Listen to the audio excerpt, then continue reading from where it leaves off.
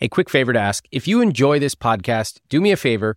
Please go to Apple or Spotify and click follow.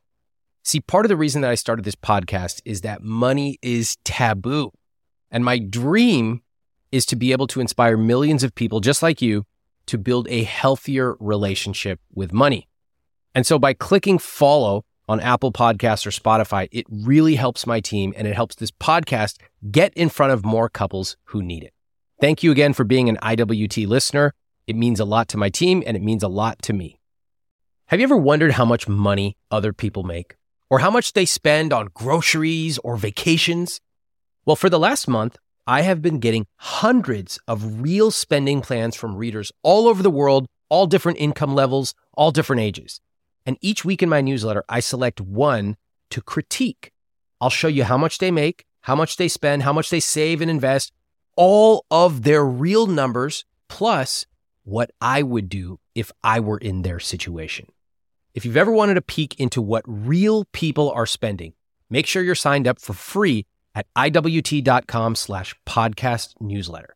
I'll show you a new spending plan every Saturday at iwt.com/podcast newsletter. Courtney, you applied to talk to me. Why? Because I want to get past my own bullshit. When you talk about money, what is your tendency? To try to make it sound better than it is, for sure. I don't want them to know that it's this much. So we're just going to go ahead and say it's maybe about this much. I guess it's like a form of self-soothing, maybe. Are you bad with money? I don't think so. No, I've never had a problem paying for anything ever until lately. But even then, actually, I shouldn't even say that because we're not in debt. It's not like we're racking up credit card debt. We're still paying for everything. So. Well, you have $100,000 plus of debt. That's not really true. There is that. That's true. I've never quite met a couple like Courtney and Alex. She's 35, he's 37, and they live in a high cost of living area in Southern California, close to her parents for help with their young child. What's so fascinating here are the stories that Courtney tells herself about money. If something costs $20, she'll say that it costs 10. And that's just one of the many stories she tells herself. I think you'll also be surprised when you hear Alex's background. Now, all of these stories and emotions obscure the truth of their numbers, which is they're going broke within a few months. You can listen here on the podcast. You can also watch on YouTube. Just search for Ramit Sethi, which will allow you to see Courtney and Alex and see their body language as we have this conversation. I'm Ramit Sethi, and this is I Will Teach You to Be Rich. I'll grab a coffee here or pick up something that, just not as like number by number of things that I'm spending, where Alex is really good about like, oh, I will have my coffee every morning at home and this and that. Like he keeps track a lot better. So I think I'm just more of like willy-nilly with my spending and stuff. I don't. And does it ever result in a disagreement or is it fine?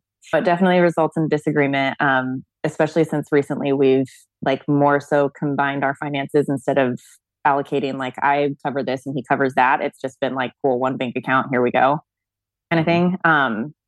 So when was the last time you fought about money? Last month probably was the best month that we had with being on the same page because we both were like, don't spend any money. Oh, so not spending any money is being on the same page. Yeah. What is it typically that you disagree about? What to buy and like groceries, I'd say would be a big one that we talk about a lot, that like he thinks that I could spend less in groceries and I keep telling him that groceries are getting more expensive. Let's just say like in the kitchen, looking at the receipt and that I like spent, something, I could spend $80 on this and you spent $180, Okay. And like, how do you respond to that? Groceries are getting more expensive. Also, I thought you wanted some bubbly water and wanted to get something nice for you, like a little treat to have in the house. So like, here's that and some ice cream. But I guess I didn't need to buy the ice cream or the bubbly water. But then that to me emotionally just feels like you're not, at least if we're not going out to eat, then and we can't even like get bubbly water to have in the house, then that's like, what are we doing with life? Like if we can't have any nice little treats here and there for ourselves, then like, what's the point of that? You know? Like, what are we working for? What are we earning money for? Yeah, exactly. I like to be able to have, like, in an ideal world, I like to be able to pay for all the things I need to pay for, you know, the to-dos, and then still have enough left over to, get the ice cream or get some extra little things here and there that like aren't the bare necessities of just like protein, vegetable, fruit, grains. The end. What kind of ice cream? The one right now, I think it's Trader Joe's vanilla. Okay. Which is not the cheapest one, but if I'm going to get ice cream, I'm not getting the crappy stuff. I'm very picky about certain ice creams that I get. It's like Haagen-Dazs, Talenti, or Trader Joe's. And are you living in that ideal world right now? No, not really. How does it feel when you think about money today? I'm scared right now. What? Like literally right now? Yeah, a little bit. Like my month is shaping up really nicely with work. By the end of the day tomorrow, I will have grossed more this month than I did last month. So I'm doing good. I think I'm still just kind of freaked out where I'm like, oh my God, what if I get sick again? And then it goes down, and then it's the third month in a row that we're having to pull from savings. And like, then we really can't afford the ice cream and really shouldn't be doing that. So it's like that guilt that you feel about spending, but then also you feel guilty for like not. And then we went Christmas shopping yesterday. I brought my daughter, and there was something that she wanted, and she was like crying walking out the store. And I'm like, oh God, like, like, no, sorry. And so that kind of sucks. Listening to you talk about it, it feels overwhelming. Yeah. And do you think that that's normal? No, I didn't used to feel this way. Notice the invisible scripts here. First, Courtney offhandedly mentions that not spending money means they're on the same page. This is a really common belief of people who grew up with frugal families. The idea that if we're not spending money, we're doing it right. And you can see the costs of hearing phrases like that, like we can't afford it and you don't need that. You grow up believing that spending money is bad. And because you inevitably have to spend money to live a rich life, you end up living with existential guilt for the rest of your life. Sorry, was I talking about Catholicism or money? Second, I also hear how Courtney feels frantic. Do you pick up on that? She's spinning. She's creating worst case scenarios and then adding a layer of guilt on top of it, peppered with lots of sorries and other tip-off words. Also, the things she mentioned about being an entrepreneur and having a really good month, all of these things are clues that I want you to file away. I've been in business for 10 years now and have never heard of a profit and loss sheet. And I finally was informed of what that is and how to use it and what bookkeeping is and all that stuff. I'm like, so my mind is blown. So now I'm actually using profit and loss sheets and seeing, like, I would always just go off of like, oh, I grossed this much this month. And then I'd set aside my money for taxes and it would just always work. It was one of those things that would just always work. I'd always be able to pay my bills, never have to pull from savings. I could buy whatever I wanted. And I couldn't tell you how. It just always kind of worked out. What changed? Noticing the profit and loss sheet and like actually looking at the numbers. So between that and then we moved and our rent doubled. So my financial awareness and then our expenses going up by $2,000 a month.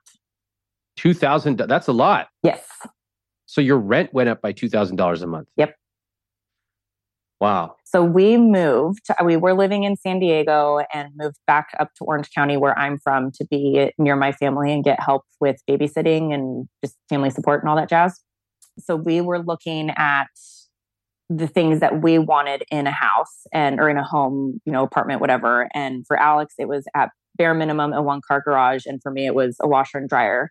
Those requirements for an apartment were around $3,600 to $3,800. And then for a house, it was $4,100. So we said, F it, and went for the house, as you might as well. Can you finish that sentence for me? You might as well what? Might as well just get the big house that has all the things that you want and spend, $200-$300 more a month and have a nice big house instead of being in an apartment that you don't have a yard, you have a 1-car garage. I mean, the price difference was, for us, we were just like, what's a couple $100 more a month? Like, just get the nice thing. And has that turned out to be a good decision? Yes and no.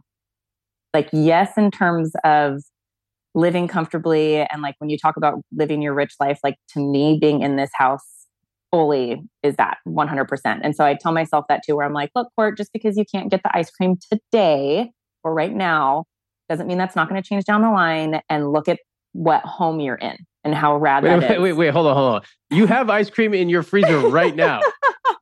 Okay. Yep. Getting called out. I encounter this a lot. I'm talking about when people say one thing and then seconds later, they contradict themselves. This is way more common than you might think. You see, when most of us talk about ourselves, we live an idealized life. We try to be fit. We try to manage our money. We spend a little too much and we could probably cut back, but nothing outrageous. I've spoken to couples on this podcast who literally say, yeah, we could do better, but we're making it work, as they are hundreds of thousands of dollars in debt. And one of the things I try to do on this podcast is help people cut through their self-created identities to look at the facts of the situation. Sometimes it works in their favor. Are you stressed out by $2,000 of credit card debt? In the grand scheme of things, that's not that much. We could fix it. On the other hand, are you totally relaxed about $200,000 of credit card debt because it's actually not that much and your neighbor Mary has $500K of debt? That's not good. You can hear a lot of playing with identity in this conversation, a lot of comparisons and rationalizing. For example, we were going to overspend, so we just said, screw it. Let's hear how Alex feels. I feel the same way I've felt for the last 5 years, always in fear. And I feel like I'm behind the ball as far as in comparison to my peers. And so, yeah, money's always been a big stressor. 4 years or so, we were doing really well. We were in a place that the rent was cheap. We didn't have a child. We were both working and making decent money and saving money. I paid off my car, my motorcycle, and I was debt free. And I had more money in the bank than I had ever had. It wasn't a lot, but it was more than I had ever had. And before you go on, what did that feel like at that moment? It felt great. However, my fear with money never changed. Did you think that once you were debt free, that your relationship with it would change magically? No, because I knowing how I function, especially with money, I was just super driven to accumulate wealth, so to speak, and have, it was like, I am debt free. Okay, cool. Now I need 20 grand in the bank. Okay, cool. Now I need 50 grand. When did things start to change financially? I would say over the last year. What happened? We had a kid. Last couple of years, we had a kid. We were earning less. We had moved before. Our rent was more. It was about $800 or $900 more than we were paying at our original place, our one bedroom.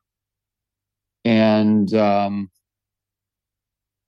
I feel like for the last year we've been chipping away at. We got married in October, and that was that cost quite a bit of money. How much? And the numbers aren't. I'm not sure, but I would say if I count the ring and I count the bachelorette party and the bachelor party, I'm thinking probably out of our pocket 15 grand. Okay, Courtney, does that sound about right to you? I guess.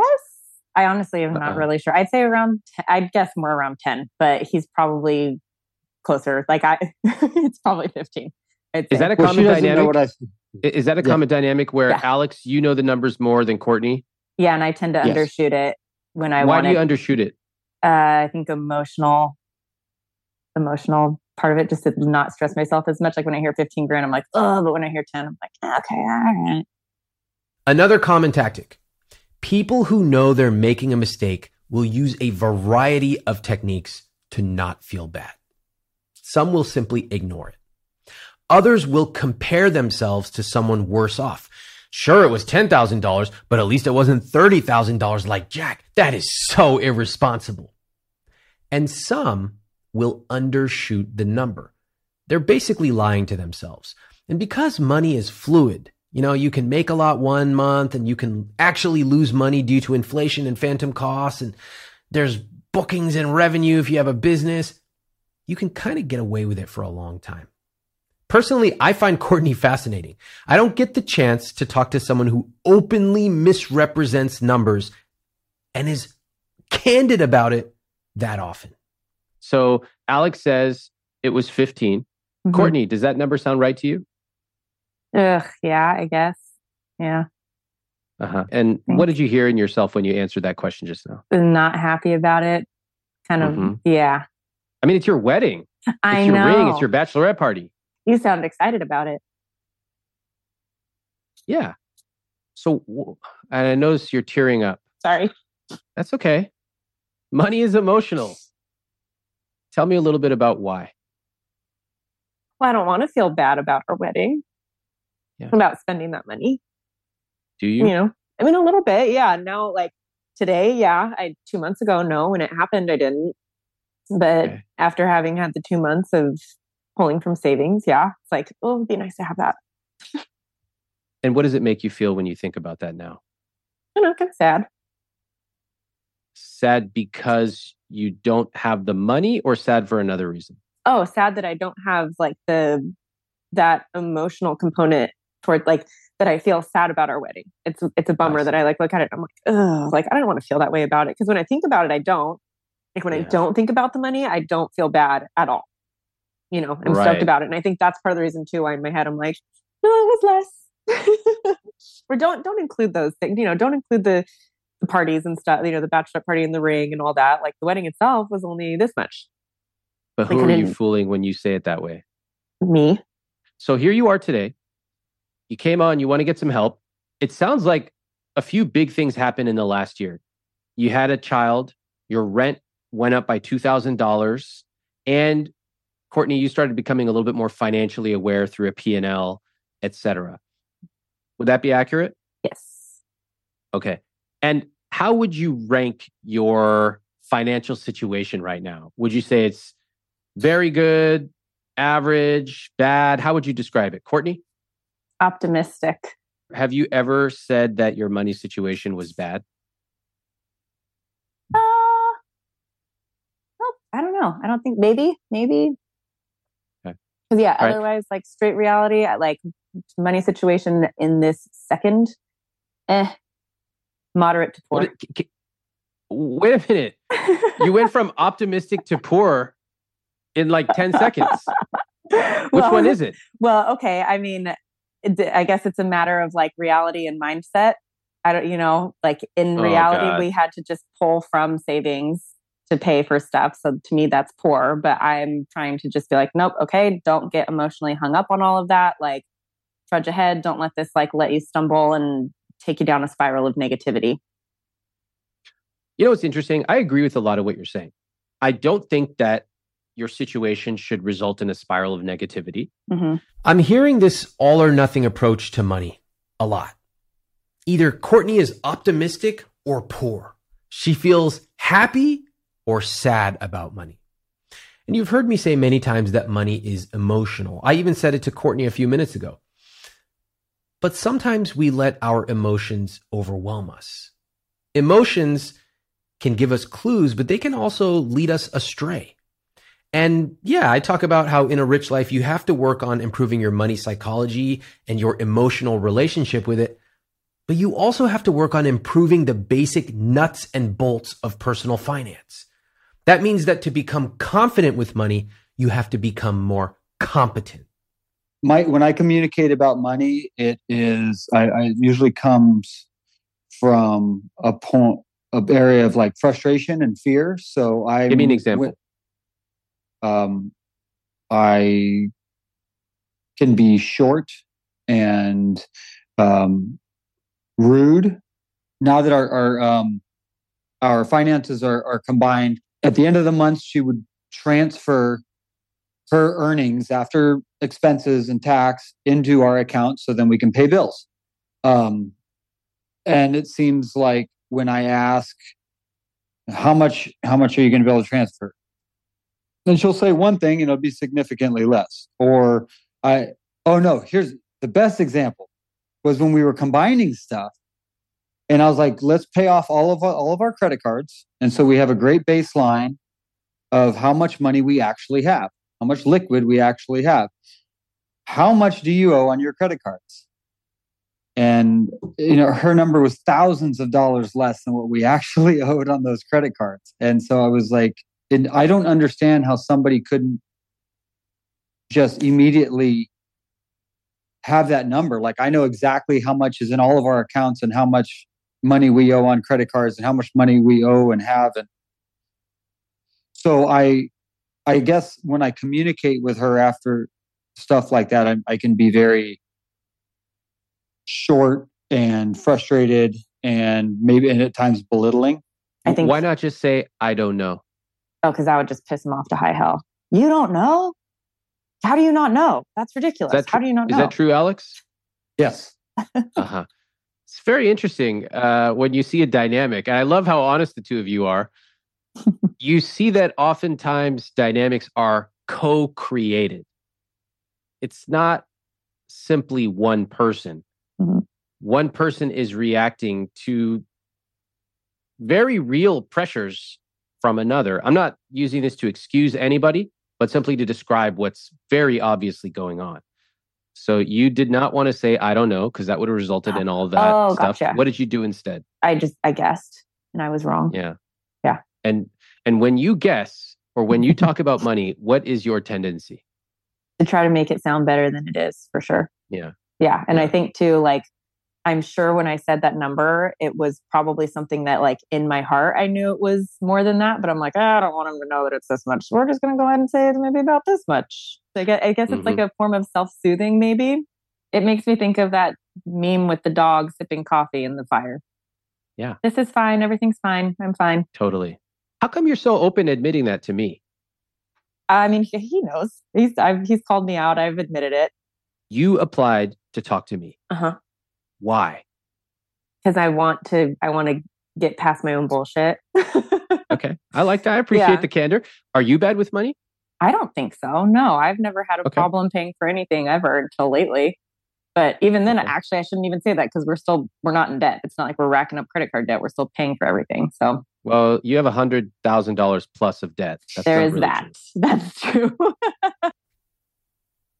It's fascinating to hear Courtney admit this. I have never had a guest on this podcast who downplays their financial problems quite like Courtney. But at a certain point, I understand what's going on, and I start to lose my fascination with it. Yeah, it's interesting and amusing to hear Courtney use these phrases like, he calls me out on my bullshit. But her admitting her tendencies is in itself a strategy to avoid making real changes. When people talk about money, you have to remember that they use all kinds of conscious and unconscious strategies to resist changing. And Courtney, in this conversation, is going almost over the top to admit that she's often a hypocrite about money. Okay, that's fascinating, but I think it's become this quirky thing that's actually an unconscious strategy, and it's one that's not really helping her. If you ever follow me on Instagram, sometimes you'll see me post about my behind-the-scenes travel experiences, coffee tours, salsa making classes in Mexico, all kinds of culinary stuff in India. And I'll get a lot of people saying, where do I find that Kyoto notepad maker that you found? And one place you can find that is Viator. In fact, my wife and I used Viator to book a Segway tour where we took a tour of a new city and we had an amazing experience, something we never would have thought of doing on our own. They offer everything from simple tours to extreme adventures. And with over 300,000 bookable experiences in 190 countries, there's something for everybody. Plus, Viator's travel experiences have millions of real travel reviews, so you have the information you need to book the best travel activities for your trip. When you book a travel experience with Viator, there's always flexibility and support with free cancellation, payment options, and 24/7 service. Download the Viator app now and use code Viator10 for 10% off your first booking in the app. One app, over 300,000 travel experiences you'll remember. Do more with Viator. I have a friend of mine who's always cold. She told me she and her partner have totally different temperatures when they sleep. She goes to bed in a flannel pajama. She's got extra blankets. Her partner's running hot. So now she recently started testing the pod cover from 8 Sleep, one of our sponsors. Before she goes to sleep, she gets on the app, cranks up the heat, and when she gets into bed at night, it's already warm and waiting for her. The pod cover by 8 Sleep fits on your bed like a fitted sheet, and it collects information. It has sensors. The pod then uses that information to understand what you need to get better sleep. You can set it to heat up or cool down before you get into bed. It also adjusts while you sleep. And you can set it to change temperatures to gently wake you up in the morning. Best part, there are 2 zones. So if you run hot and your partner runs cold, you can each set your side of the bed to exactly how you want it. Improve the way you sleep by using my link at 8sleep.com/Ramit for $200 off plus free shipping on their high-tech Pod 3 cover. That's 8sleep.com/Ramit, EIGHT, sleep.com/Ramit, RAMIT, for a better, smarter sleep. Alex, why do you think that money is registering with Courtney now? Because I explained to her that at this point, with our expenses and our income, anything, when you look at that pair of pants or you look at that cup of coffee, is that worth pulling out of savings for? I don't think that's why. Look at her face. She's shaking her head no. You've been saying that Okay, forever. Alex has no ability to understand why this is happening right now. That's okay. Actually, most couples don't understand why they are doing the things they're doing. Alex, are you surprised that your answer, which sounded really logical and cool, is not actually the right answer? No. You're not surprised. Why not? Because I feel like logic, my understanding, the way my brain works is quite a bit different than the way Courtney's does. Mm-hmm. How does yours work? I feel like, well, it doesn't work great, but when for me, it works well as far as when I can make things very cut and dry and compartmentalized. Okay. We come from different backgrounds, and I've always stressed about money. So her money not being something that she thinks about as often as I do is understandable. So I think she's used to things just kind of working out, and I'm always had to kind of make things work out. I ran away from home when I was 16 and started working. I dropped out of high school, started working, and was hanging around with some kids that were up to no good, and I also was up to no good and ended up in some trouble and in the juvenile detention system and group homes. And then on my 18th birthday, I was kicked out with nowhere to go. And I moved into for lack of better terms, a tweaker pad. And, I was living with a bunch of criminals, and we were doing a bunch of dumb stuff and drugs. And I'm, bounced around a lot. I ended up moving, I made a friend who his parents invited me into their home in a different city. So I moved down there with them, and but continued to struggle with drugs and alcohol. And 10 years ago, I got sober, and there was periods of homelessness. There was periods of long periods of unemployment, and just kind of couch surfing and depending on other people to support me. Lots of money issues, and it honestly, it wasn't as much of a stress then as it is now. I don't know if because the drugs helped with that, or it's just because I was just so used to not having any money and owing people money that it was just, I didn't know anything else. And I was depressed and suicidal for a long time. And I had been in rehabs and sober living before. And, there was a guy that was in 2010, I was in a sober living house, and my roommate had been there for years, much more time than anybody else. And I was like, what are you still doing here? He's like, I don't trust myself out there. Without the structure of this, I think I'll be back in prison. Wow. And I was like, fuck that. And, but after about, 18 months, that seemed like a way better situation than what I had going on. So I went, I went and sought help, thinking that was going to be the rest of my life, was just being locked up and living in a structured environment. Thankfully, that wasn't the case at all. I have more freedom than I've ever had. That's a pretty incredible journey you've been on. And I don't often get the chance to talk to somebody who's gone through that journey. So I really appreciate you sharing it. And my pleasure. Try to put myself inside your shoes. And at the time where you said, wow, I would rather be in a structured environment instead of being out and having my own freedom. And that is a more attractive outcome to me. It's hard for me to put myself in those shoes. I can't imagine what that must have been like.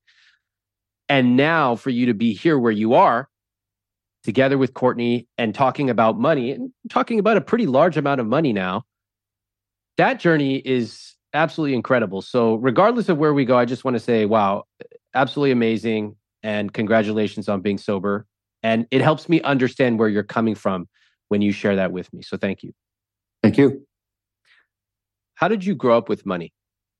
Oh, it was never an issue. I actually found this to be interesting, because as I have been working with myself and my business coach more on this kind of stuff, and realizing that, like, I think actually, no, it was one of your podcasts. There was another wife that was doing something and it's kind of similar. And she was like, I don't know, it just always works out. It always works out. And I'm like, yeah, it always works out. Like, that resonated with me so much.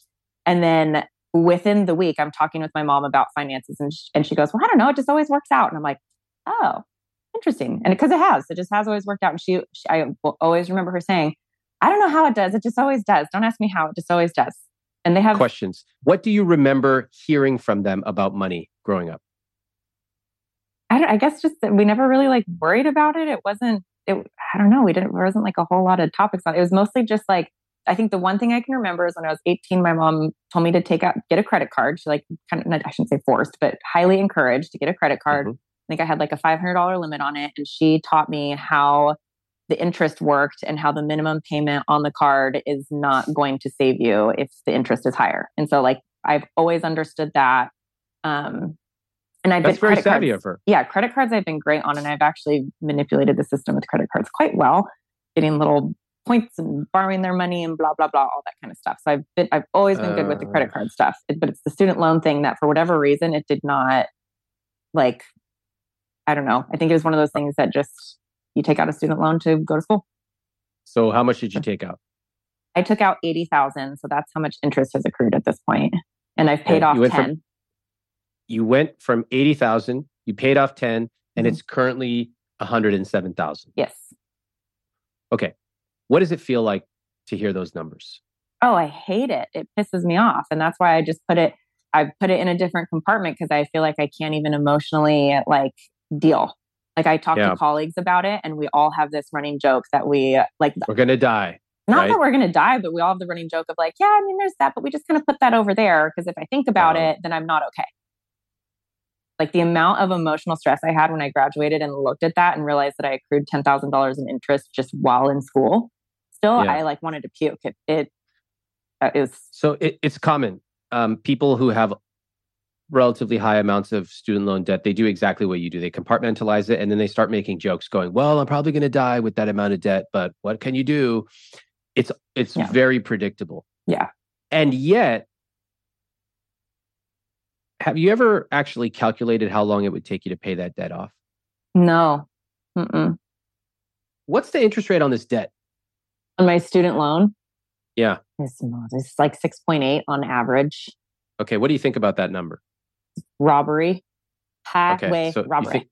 You think it's high. All right. Yes. I agree. And you have something about if you have income-based repayment. Explain that to me.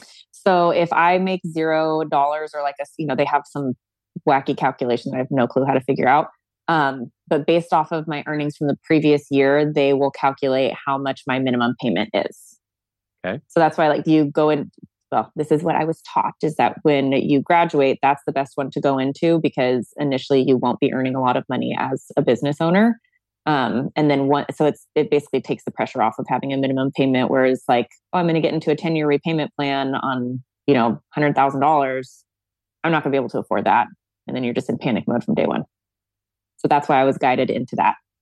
Okay. And what's your process in terms of knowing when your debt will be paid off? I don't have one. People do this really weird compartmentalization with money. If I ask them about their investments, they won't include their 401k. In their head, they literally don't count a 401k as investments. On the other hand, if I ask them about their debt, people who have large student loans, I'm talking 6-figure loans, they often will not count it. It's like we pick and choose, partly to protect ourselves, but partly because we don't really understand how money works. Anyone who did would understand that a 401k is an investment, whether it's a retirement account or non-retirement account, it's an investment. And this is where it becomes personally frustrating to me. That's one of the reasons I started my entire business, because money affects us in so many ways, but few of us actually decide to get proactive about taking control. I mean, how many people have listened to this podcast for over a year? Okay. And yet listening is one thing, but shifting to proactively taking control is a totally different thing. If you're ready to take control of your money, get my book. You can get it at the library. You can get it at any bookstore. If you want more help and you want direct answers from me, join my money coaching program at iwt.com/moneycoaching. Whatever decision you make, know that you can change your life in less than 6 months. Let's look at some of your numbers. Let's go through it. So who put together this conscious spending plan? I love hearing this. Okay. So I listened to your podcast on the one where you're like, you guys need to do this together. So I was like, okay, cool. We're doing this together. And then I tell Alex, I'm like, hey, you need to come read this email. And then I'm in a different room hanging out with my sister. And he goes, okay, it's done. Oh, why'd you do that, Alex? To avoid, I was being helpful. What do you think the effects are, Alex, of you doing the conscious spending plan for Courtney? Well, the effects for me is it gets done quickly. Okay, that's true. That's true. And would you consider that a good thing? Yes, I would consider that a good thing. Okay. And are there any other effects for you? We avoid any sort of conflict, right, while putting it together. Okay, fine. So from your perspective, it seems very reasonable. Let me do this. It gets done faster and we don't fight about it. Okay. What about the effects for the two of you? You made a good point. We don't get to have a bonding moment with each other. And also, we're a team in this venture. And, it's hard for us to be on the same page and both have the same knowledge of our situation, if we're not looking at the numbers together. Yeah. And what do you think the effects are for Courtney when you do the CSP for her? Given the last 20 minutes of conversation and, the person she has whispering in her ear, it probably would have been extremely beneficial if we looked at that together and did it together. Yeah. Courtney, what do you think about this whole CSP experience? I kind of rolled my eyes and laughed and was like, well, okay. Finish the sentence for me. I would have liked to have done it together. I think I've finally hit that point in life where I'm like, all right, let's rip the Band-Aid off no matter how much this hurts. Like, I want the growth. I'm sick of going in circles. So let's do it. This was an amazing opportunity that they missed. Money is so much more than numbers.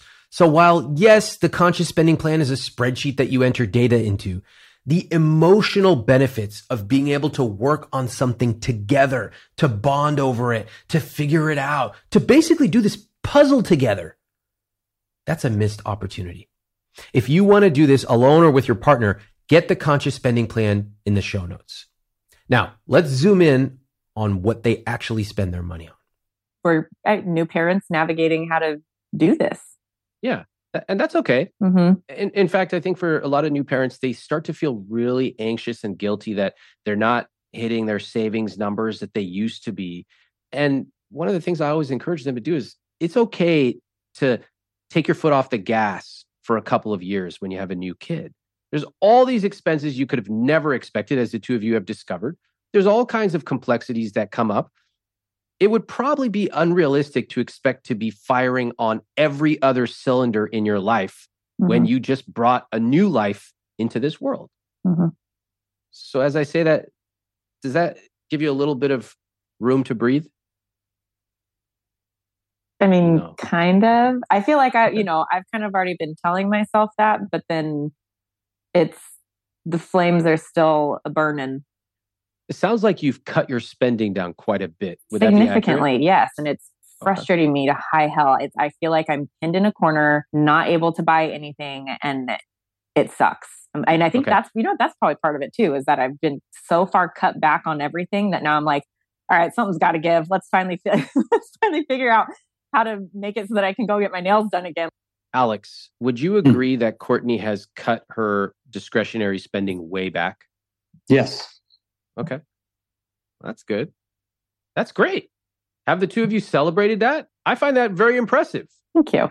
No, we haven't. Well, let's do it right now. How do you want to celebrate it? Yeah. What do you think, Alex? How should we celebrate? Yeah, like right now, right here. What do you want to do? High fives. There you go. Let's do it right now. High five, everybody. Nice work. All right. Awesome. We got to take the win when there's a win to be had. Otherwise, you go through your life feeling bad about money. Mm-hmm. Now, Alex, I'm curious about your discretionary spending. What do you spend money on? Riding motorcycles and maintenance on motorcycles. Like, do you have a motorcycle? Yes. 3 of them. You have 3?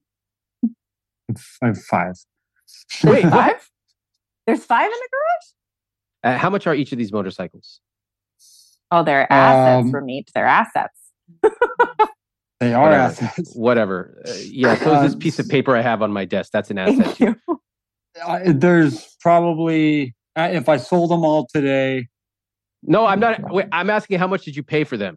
Okay, $8,000 for the Supermoto, $7,800 for the race bike, $800 for the 50, $1,500 for the trials bike, $3,200 for the Suron. Okay, so like 21,000 or so together. Mm-hmm. All right. And over what time period did you buy these things? Well, I'm always buying and selling motorcycles. But all of these bikes have been purchased within the last couple of years. Well, wait, I have a lot of questions. So, here we are talking about the price of like getting your nails done. How much does it cost to get your nails done, Courtney? One that I want to get, like $60, $50. Okay, $60. And so we got $60 over here on Courtney, and then we have $21,000 in motorcycles. Mm-hmm. It seems like a kind of a big disparity. Care to tell me a little more, Alex? Well, I mean, over the last, I love cars and motorcycles, and I usually make money on them. How much? Buying and selling. Yeah, sometimes a couple $1,000. Other times I'll get to ride something for free and sell it for what I paid for it. Okay. For the cost of maintenance and registration. Or the cost of maintenance. Yeah, maintaining the stuff does cost money. Yes. How much? On a monthly basis, $100 a month. 100. Okay. Courtney, do you agree with that? Do you have any knowledge of that? 0. I mean, he will come to me and be like, "Oh, I need to do this." I'm just like, "All right, whatever." Like, you're the one that's frugal, so I don't expect you to overspend. So do you? I see. Yeah. I see. I have no clue how much he spends otherwise. Like, he tells me, he's like, I need to get some tires. It's going to cost this much. I'm just like, okay. Notice that subtle comment from Courtney. She said, he will come to me and say, I need to do this. And I'm just like, all right, whatever. You're the one that's frugal, so I don't expect you to overspend. There's so much detail in those sentences. Let me replay it and tell you what I notice. He comes to her saying, not asking, I need to do this. Her response is, whatever. You're more responsible than I am. So who am I to say anything? To me, this shows a total disconnection of a relationship with money. They're not united. They haven't set up any rules on how to make big decisions. They don't even really communicate effectively about this. It's just, okay, I know I'm bad, so you do you. When did the two of you combine your finances? 2 months ago. 2 months ago when you got married. Mhm. Okay. Was there a discussion about what does it mean to bring our finances together? Yes. It's easy for both of us to look at both of our money. So we have it in one account and all the credit cards are visible on that app. So we use 2 credit cards and we have one account. It sounds very logical to you, doesn't it, Alex? Yes. Can I make a suggestion? Please. Can I suggest that maybe Courtney was not motivated or excited by that? Yes. Okay. I'm going to go out on a limb. Courtney probably said, whatever, I don't even want to think about this. You do you. How does that sound? Alex, did I get that right? Yes. Okay. Courtney, did I get that right? Yeah, like as if it's a fly on the wall. Right. And what do you think's missing from all this? Because technically all that is correct. You should have a joint account. You should have visibility. So why isn't it working? We don't earn enough money to support our lifestyle. Fair enough. But something's missing here. Courtney. Well, I would say my ability of awareness, because at this point, I don't have the ability to view what was purchased on the credit card that we're using. What? Why? It's not on the app, and I have, even Alex makes that face, like, I don't have the login for it. Well, what if we fix that right now? Oh God, not another one of these. I'm not going to put you through another 20 minutes of listening to people try to log into an account, but just know that when I talk to couples who are not connected on money, it's becoming more and more common that one of them just doesn't even know how to log into the accounts. If this is you, you got to fix this. This is table stakes. All right. Both partners should be able to log into the accounts. I get tons of email every single day, and I want to give you a behind the scenes look at how I manage emails from my team, from my family, and from you. I use a piece of software called Superhuman, and this is an email software that I actually pay for out of my own pocket. It works with your existing email service like Gmail or Outlook. And let me share how it saves me over 10 hours a week. So here are a few things I love about it. First off, it splits my inbox into different streams, so my important emails come into one place. It's not cluttered with a bunch of subscriptions everywhere. Next, I use keyboard shortcuts, unlike you barbarians who literally click and peck through every single email. U to mark it unread, S to star it, J or K to cycle through messages. I use keystrokes to schedule messages, like when I want to ask one of my coworkers a question, but I don't want to send them an email on a Saturday. Now, I can work through dozens of emails in minutes using this. And Superhuman just introduced an AI feature, which allows you to take a huge email with all these people chiming in and automatically summarize what's going on in a few bullet points. It'll even draft emails for you. So if you want to buy back your time, Superhuman is a no-brainer to me. It's something I spend my own money on, and I love it. Right now, all IWT listeners will get a free month of Superhuman. You can get started at superhuman.com/Ramit. That's superhuman.com/Ramit, R-A-M-I-T. A few years ago, I was at a tea tasting in New York with one of my buddies. I thought it was going to be a normal tea tasting. Suddenly, 6 people from Japan come in. They pour basically 3 thimblefuls of tea, and we tasted. I've never tasted anything like that. And they tell us if we were to buy that, just the 3 thimblefuls, it would be $75. Now, drop for drop, that's the most expensive thing I've ever had to drink. Not all of us have the time or the money to buy that specific tea from that specific mountainside in Japan. But what if you could capture that feeling of the care and the love, even the way that they served it to us?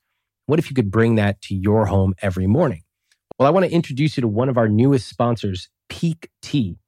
What makes Peak Tea special is that the tea is cold extracted using only wild harvested leaves from 250-year-old tea leaves. That makes the tea rich in minerals and other beneficial compounds.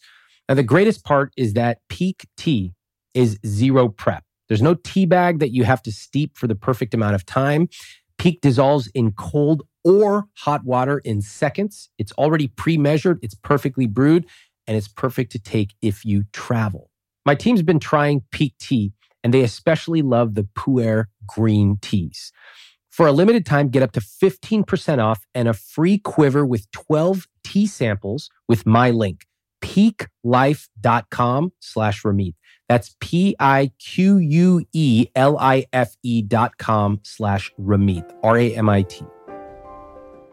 What I think is missing from all this transactional talk of transparency is that, let's say you get access to everything, Courtney, and the two of you can ask us each other assorted random questions. How much did we pull from savings? Okay, and you can get an answer very quickly. Great. Does that solve your problems? No. No. My relationship with money is unhealthy, and I think now Courtney's relationship with money is unhealthy, and we're both like fear-driven. Is that true, Courtney? Yeah. Fear means what, Alex? You fear what?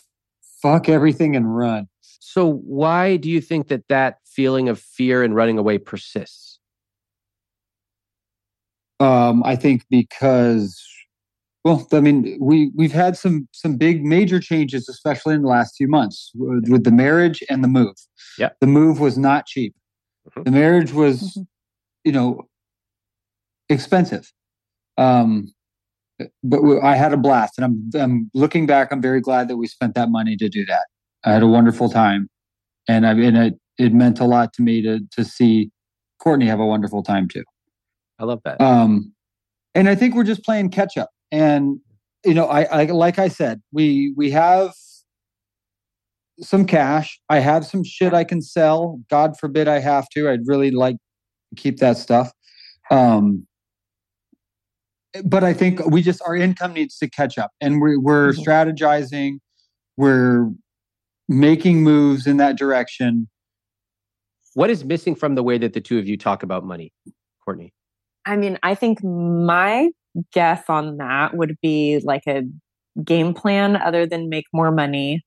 And then kind of like, I guess just like a game plan on what are we doing other than just like money coming in and money coming out and work until more. You die. Not working. Yeah. Just like a full blown panic mode of like, we're not going to ever get out of this. And the treadmill just keeps going faster and faster. We'll talk about the numbers, but the way I see it is you've been given a golden opportunity where this is a pivotal moment for the two of you. You just got married. We're on this call. Your expenses just went way up with a new child and a new rental. You have the ability to take one of two directions. One, you can keep going the way you're going. You'll play catch up for the rest of your life. You'll be like many Americans. Expenses, constantly worrying, but then you paper over it and then you die. Yeah, fuck that. Okay, I like that. Yeah. I like that. The second option is you can make some difficult decisions. You can do it today at the young age that the two of you are at. And if you do that now at the age of 35 and 37, it's possible you have a very, very healthy future as it relates to money. But the way that you approach money has got to radically change. Here's what I see as missing from the way that the two of you talk about money. You have no shared vision. There's no shared vision. If I'm Courtney, I want to learn about money. Yes, I'm willing to put some time in, but I want to know when I can get my nails done. Yeah. Yes. What else? What else does Courtney want to know in this shared vision of a rich life? Courtney, tell me. Well, yeah, I mean, definitely just nails done, not feel guilty about getting my hair done, not being like kind of back to the grocery thing, but not, like I was so excited when I only spent $80 on 4 bags. I was like, look at what I did, like seeking that approval for doing. Yeah. So you want verbal approval or Yeah, validation from Alex? Yes. Yeah, I like verbal approval. Great. Yes. Love it. I love just putting it out on the table. Here's what I need to be happy. I want nails. I want to be complimented, and I want XYZ. Love it. We can write that down. That's fantastic. All right, Alex, in this shared vision of a rich life, what do you want? Short term, I'd like the time and freedom to use my toys, so ride dirt bikes and not worry about spending gas money to ride out to the trails or take a day off to spend a couple days down in Mexico. Long term, and I'd love like the time to go bring the family out camping, and so we can all kind of enjoy the stuff that we like to do together. Financial freedom, really, means what?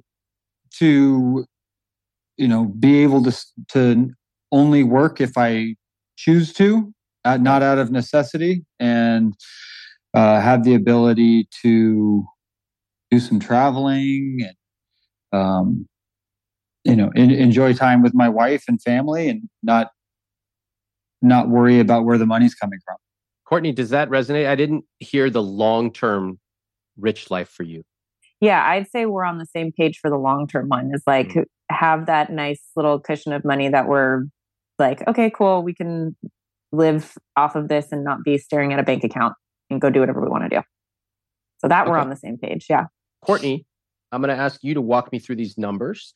Let's start off with the net worth section. First of all, without looking at it, how much money do you think you have, Courtney? Oh, do we like... Oh, God, here's that question that Alex always asks. I'm like, Well, that's okay. Let's break it down. No need to feel nervous. We're going to take it step by step. Okay. So let's start off with how much do you think you have in savings? In savings? Okay, so I took a quick peek at it. It said 10,000. How about investments? Let's see. My Roth has 13,000 the last time I checked. And then Maggie's fund has, I don't know, probably like 1,200 or something right now. The stocks have been dropping. So, okay. How about your assets? How much would those be worth? Like Alex's cars or motorcycles and stuff. Oh, this is going to be a ballpark. Let's just say 28. Okay, 28,000. Anything else? You have a car, anything like that you want to add in there? Oh, I didn't think about the Lexus.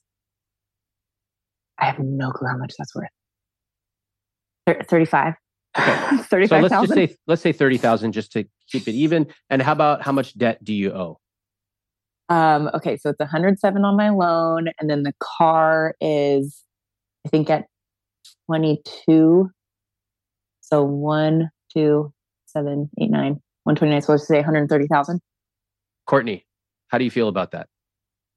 I mean, I don't know. The assets are kind of just like, whatever. Like that's going to change depending on what the market is. So, I mean, that's cool. But if nobody's buying motorcycles, then that's worth dog shit. So it's $45,000 worth of assets. Mm-hmm. That's money in the bank. Now, we would need to sell it. We might incur some transaction fees, etc. But that's not nothing, and it's not And in fact, I don't want you to use that word anymore, because that we don't use that when we talk about money. Okay. Right? We're going to get more precise with our language. You have $45,000 worth of assets. The fact that the two of you are arguing over groceries does not make sense when you have $45,000 worth of assets. Would you agree? Yeah. All right. Yeah, I could see that. Great work. Let's take a look at your income. How much do you make gross? See, that's like a funky one. So I took the last 4 months and averaged that out. So it came to 5,000 gross. Good. 4,000 a month for Alex, 5,000 a month for Courtney. Mm-hmm. Let's take a look at your expenses. So the fixed costs, let's walk through it here. Your rent is $4,100 a month. What do you think about that? It's high. Yeah. But also worth it. Like I don't look at that and think like, bad move. I'm happy in this house. What do you think, Alex? I think it's high. It's much higher than anything I've ever paid, but I looked really hard, and we live in Orange County, and we work here, and we had some criteria, and we weren't going to get into anything under $3,000. Can I point something out to you both? Mm-hmm. I think that the place you live in, I'm sure, is very nice. I know that Orange County is incredibly expensive, and it's totally unfair, especially to young couples or single people trying to make it. It's impossibly expensive. That's one of the reasons I'm such a fierce advocate for building way more housing, apartments, duplexes, quad, everything. We need more options. But I don't think you have applied any standards for finances when it comes to buying or renting this place. So you had your criteria. It was the yard and the washer dryer. Those are fine criteria. But what was your financial criteria? Under 3,000. Well, is what we initially talked about. First of all, where'd that number come from? And second of all, you're paying $4,100 a month. Right. So what does it matter? Before we started looking, so let's try to keep it under 3,000. And then we started looking. You said that, right, Alex? We agreed on that. Okay, but who came up with that number? Me. And then when you went and found this place, what happened? Who was the one who said, let's stretch it, let's do this place? Me. You wanted to stretch it? Yes. Why? Well, I was the one up here a portion of the week looking at places and shopping for rentals, and quickly found that $3,000 wasn't going to get us in a decent neighborhood. Yeah. And let alone a garage. A garage. Mm-hmm. For the 4 or 5 motorcycles. Yes. Uh-huh. Courtney, why are you smiling? Look at that smile on your face. Calling him out.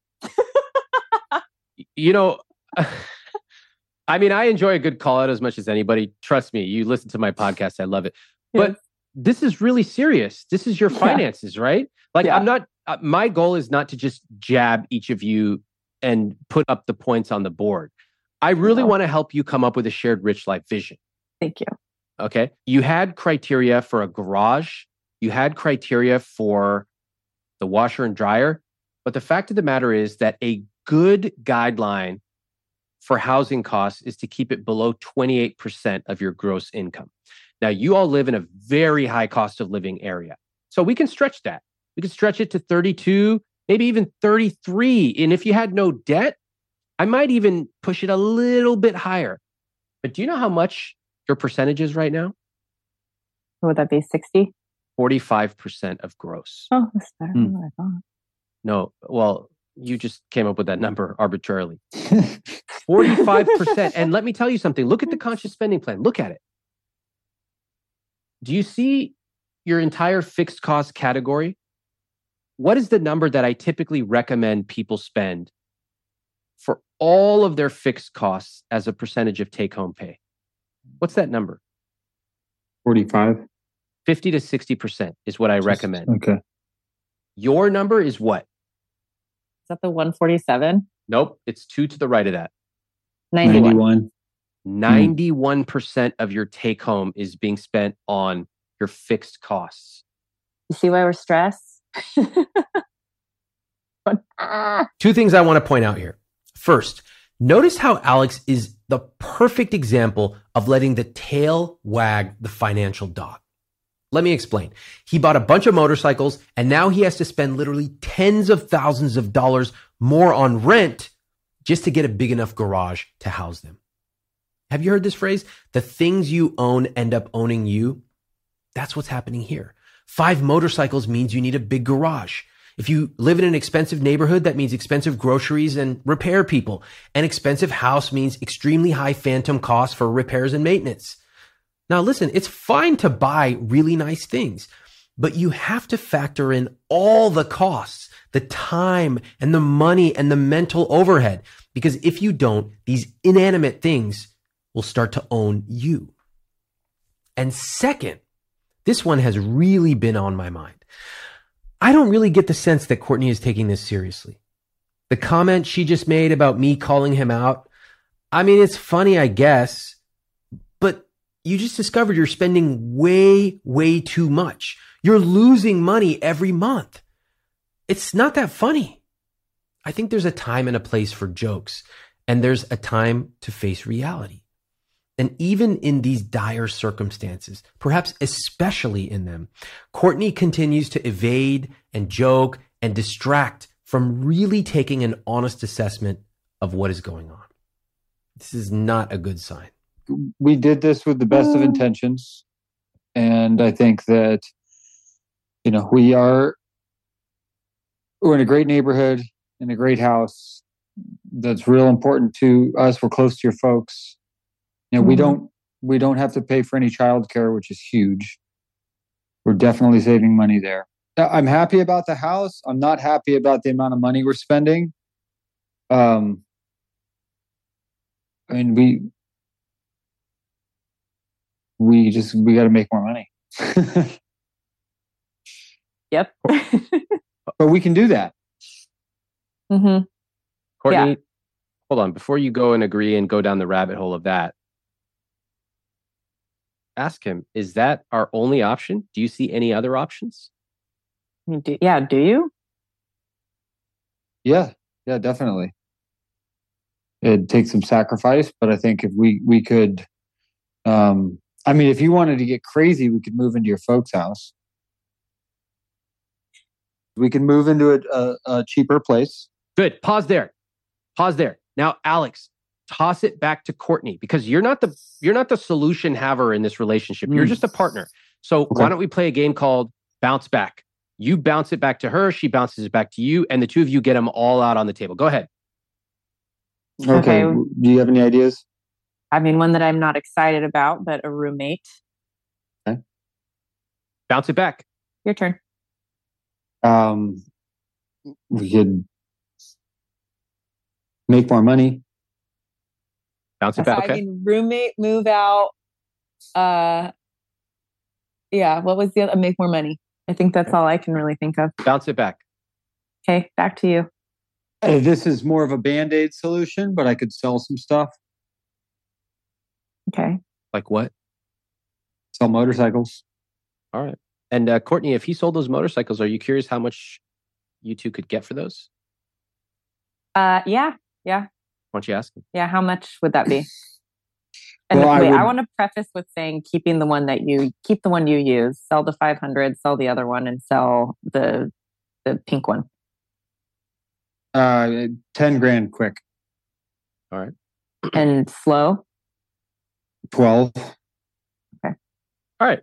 Nice work. First of all, how did that feel to do that bounce back? That was nice. Good. I like that. Teamworky. Yeah. I like it.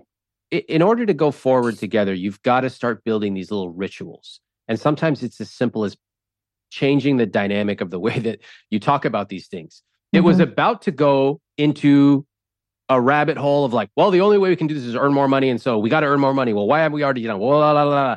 Right. You guys already know you want to earn more money. Fantastic. Check. What are the other options? So from having that bounce back conversation, any of those sound appealing to you? Earn more money. Okay. Check. You're going to do that. Yeah. What else? For me, the only thing at this point I'd be willing to do is to sell some stuff. That'll get you 10 grand. How long will that extend your finances? It's just a Band-Aid, It'll take you like 1 month, basically. That's how far it'll get you. Mm-hmm. Your expenses are over $6,000 a month. Mm-hmm. So what happens? Right now you're drawing into savings. Is that correct? Yes. Okay. So how long can you go? 6 months. Maybe less. Maybe less. Depends on the months. Yeah. Mm-hmm. And Maybe what more. happens? What happens when you run out of money? Start selling stuff. That already includes selling stuff. You don't have that much to sell. Right. Move into mom and dad's house or a trailer or a studio and try to not murder each other. So Do y'all realize Well- how close you are to that scenario? Pretty No. close. Denial. I'm in denial. You two are spending 91% of your take home on your fixed costs. Mm-hmm. I recommend people spend no more than 60%. And that's at the high end. Mm-hmm. What do you think that my suggestion would be? Move. Immediately. Hmm. You are months away from running out of money. Mm-hmm. Months. And we have not even factored in your debt payments. If those were to turn on tomorrow, we're talking about shrinking how long you can afford to be here. We're probably not even capturing all your true expenses. There are a lot of expenses people forget about. The motorcycle expenses were not on there. Yeah. So you are months away from being completely out of money. Mm-hmm. I think moving into your folks' house is the only option. Yeah, I mean, so Remy, I do have a question though, because I mean, I'll answer your question, but he just said something very profound. I know, Can you please react to the huge elephant in the room instead of distracting and asking me an unrelated question? Sure. I mean, yeah, moving into my folks, I don't know if that's an option. Well, It's just assuming no way. that was an option, let's just get if it is assuming it is an option, would you be down to do that? Oh man, I mean, yeah. I mean, it would save us $3,500 a month.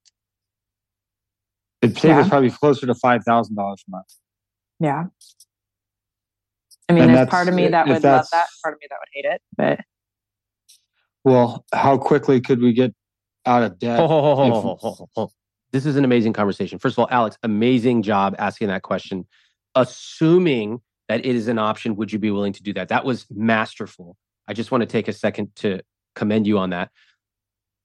Courtney is kind of going through things as she's talking out loud. I can hear that, Courtney. That's okay. This is a big potential change that you're considering. Courtney just said, yeah, I wouldn't love it, but I would be willing to do it. Can we take a second for both of you to acknowledge how far the two of you have just come? It's really important to do this. Yeah. Mm-hmm. Try it. Go ahead.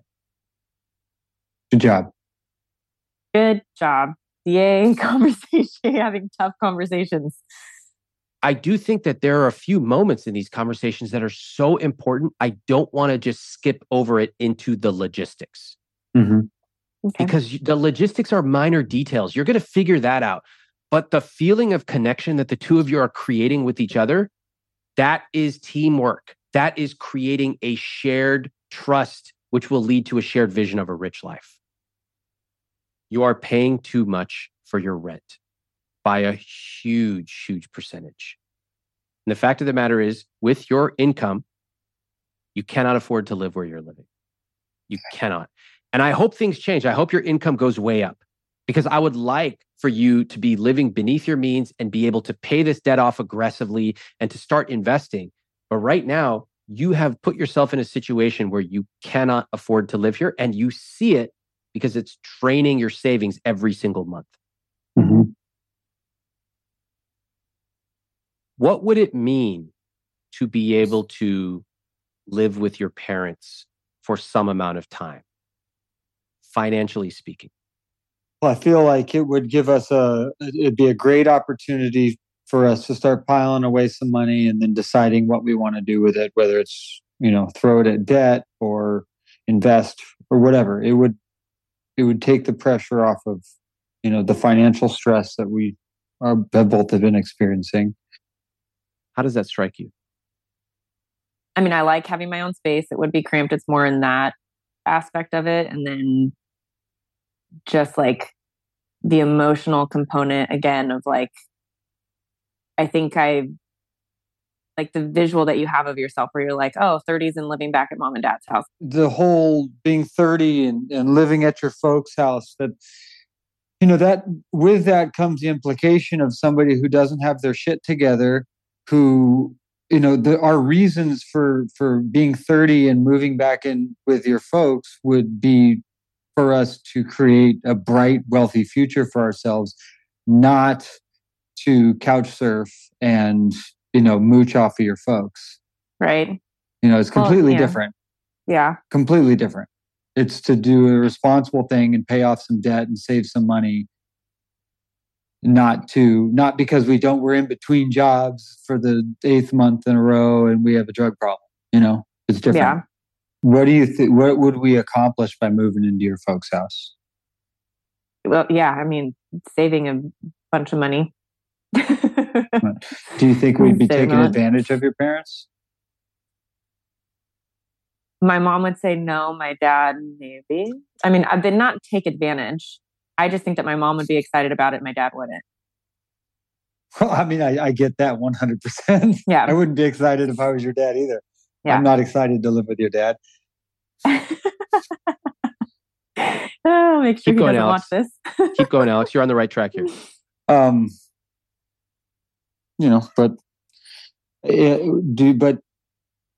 do you think it'd be beneficial for us as a family and for our future if we made, with your parents' help, some major sacrifices right now? Yeah, possibly. It's yes. Like I could see that. I think where I'm just struggling with like having a full blown yes to this answer is that like I'm not asking for a yes or a no. We're just talking it out. Right. But I just think like to be in full agreement of what you're saying, like just strictly numbers, that's a no brainer. Like no duh, but then like in the nuances of things and relationships and that kind of stuff, that gets it to be a little hairy. It's your money. It's up to you what your risk tolerance is. But you've got $15,000 in savings.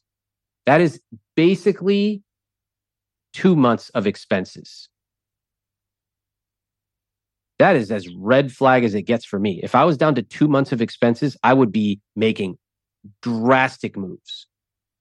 Now, it's easy for me to say. I'm not the one who would have to break the lease, move in with my parents, change everything, explain it to a lot of people that I'm living with my parents in my 30s. But that's also part of the reason that you come to somebody like me. Mm-hmm. So you either make tough choices now or you sort of meander along for the next 40 years. You don't have to make as tough choices, but you never actually get to do the things you want to do. Which do you think you would look back on and regret?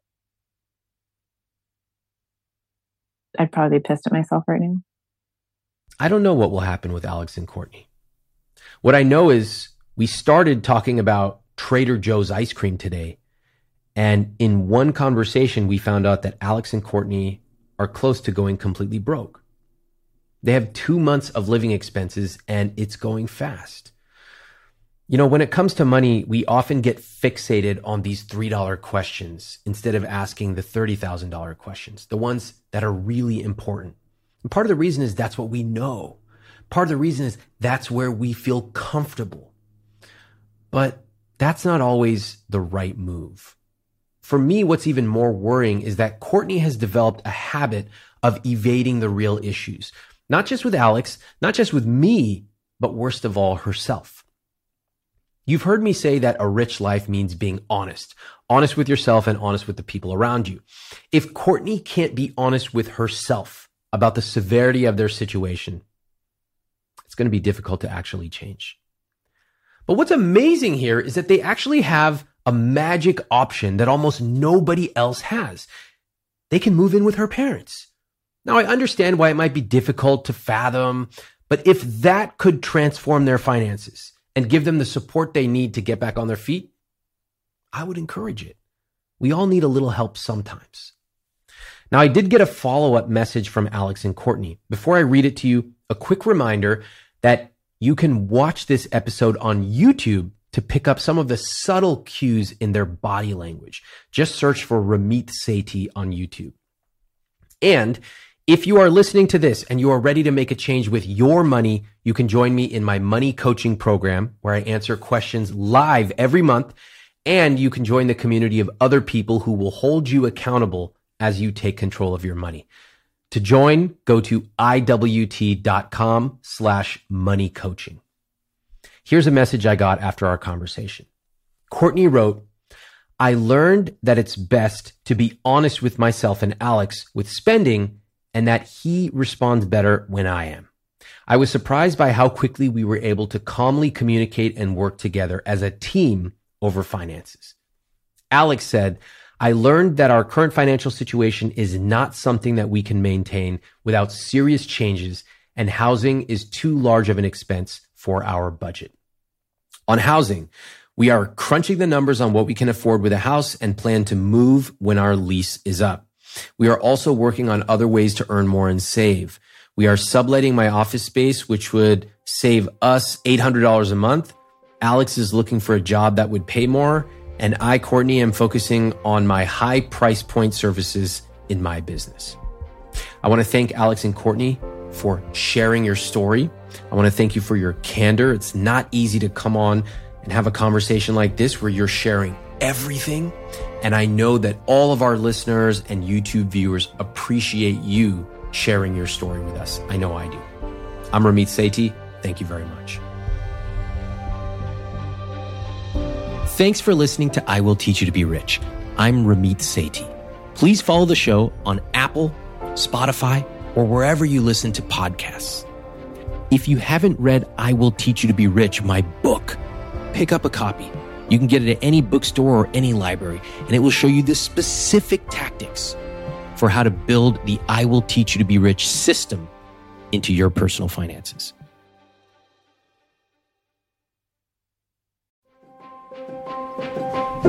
You know, travel is one of my money dials. It's one of the areas that I love to spend money on. I travel for months every year, and I'm fanatical about the hotels I stay in and the experiences that my wife and I go through when we go on these trips. And I wanted to share another podcast that I really love called All the Hacks. It's by my friend Chris Hutchins. And Chris is the person I actually called when I wanted to build a personal playbook for how to use my airline points. I got on the phone with him and my assistant, and Chris said, okay, which cards do you have? And we went through it and we built a personalized travel playbook because Chris knows everything there is to know about travel. And now he's got this amazing podcast that I want you to check out. Again, it's called All the Hacks. Chris has traveled to over 60 countries, mostly for free. And each week on All the Hacks, he shows listeners how you can do the same with expert guests. He even does deep dives on specific travel locations. For example, there was recently an episode with the founder of a travel company where he broke down where to find off the beaten path experiences in Italy and the best way to use points and miles for your next trip there. I've had the opportunity to be Chris's guest multiple times. Most recently, we talked about money and relationships and building a shared vision for your rich life. You can check that out on episode 112. So check this podcast out. It's actually very interesting. I want you to search for All the Hacks on Apple Podcasts, Spotify, or wherever you listen to podcasts. Your wallet will thank you later.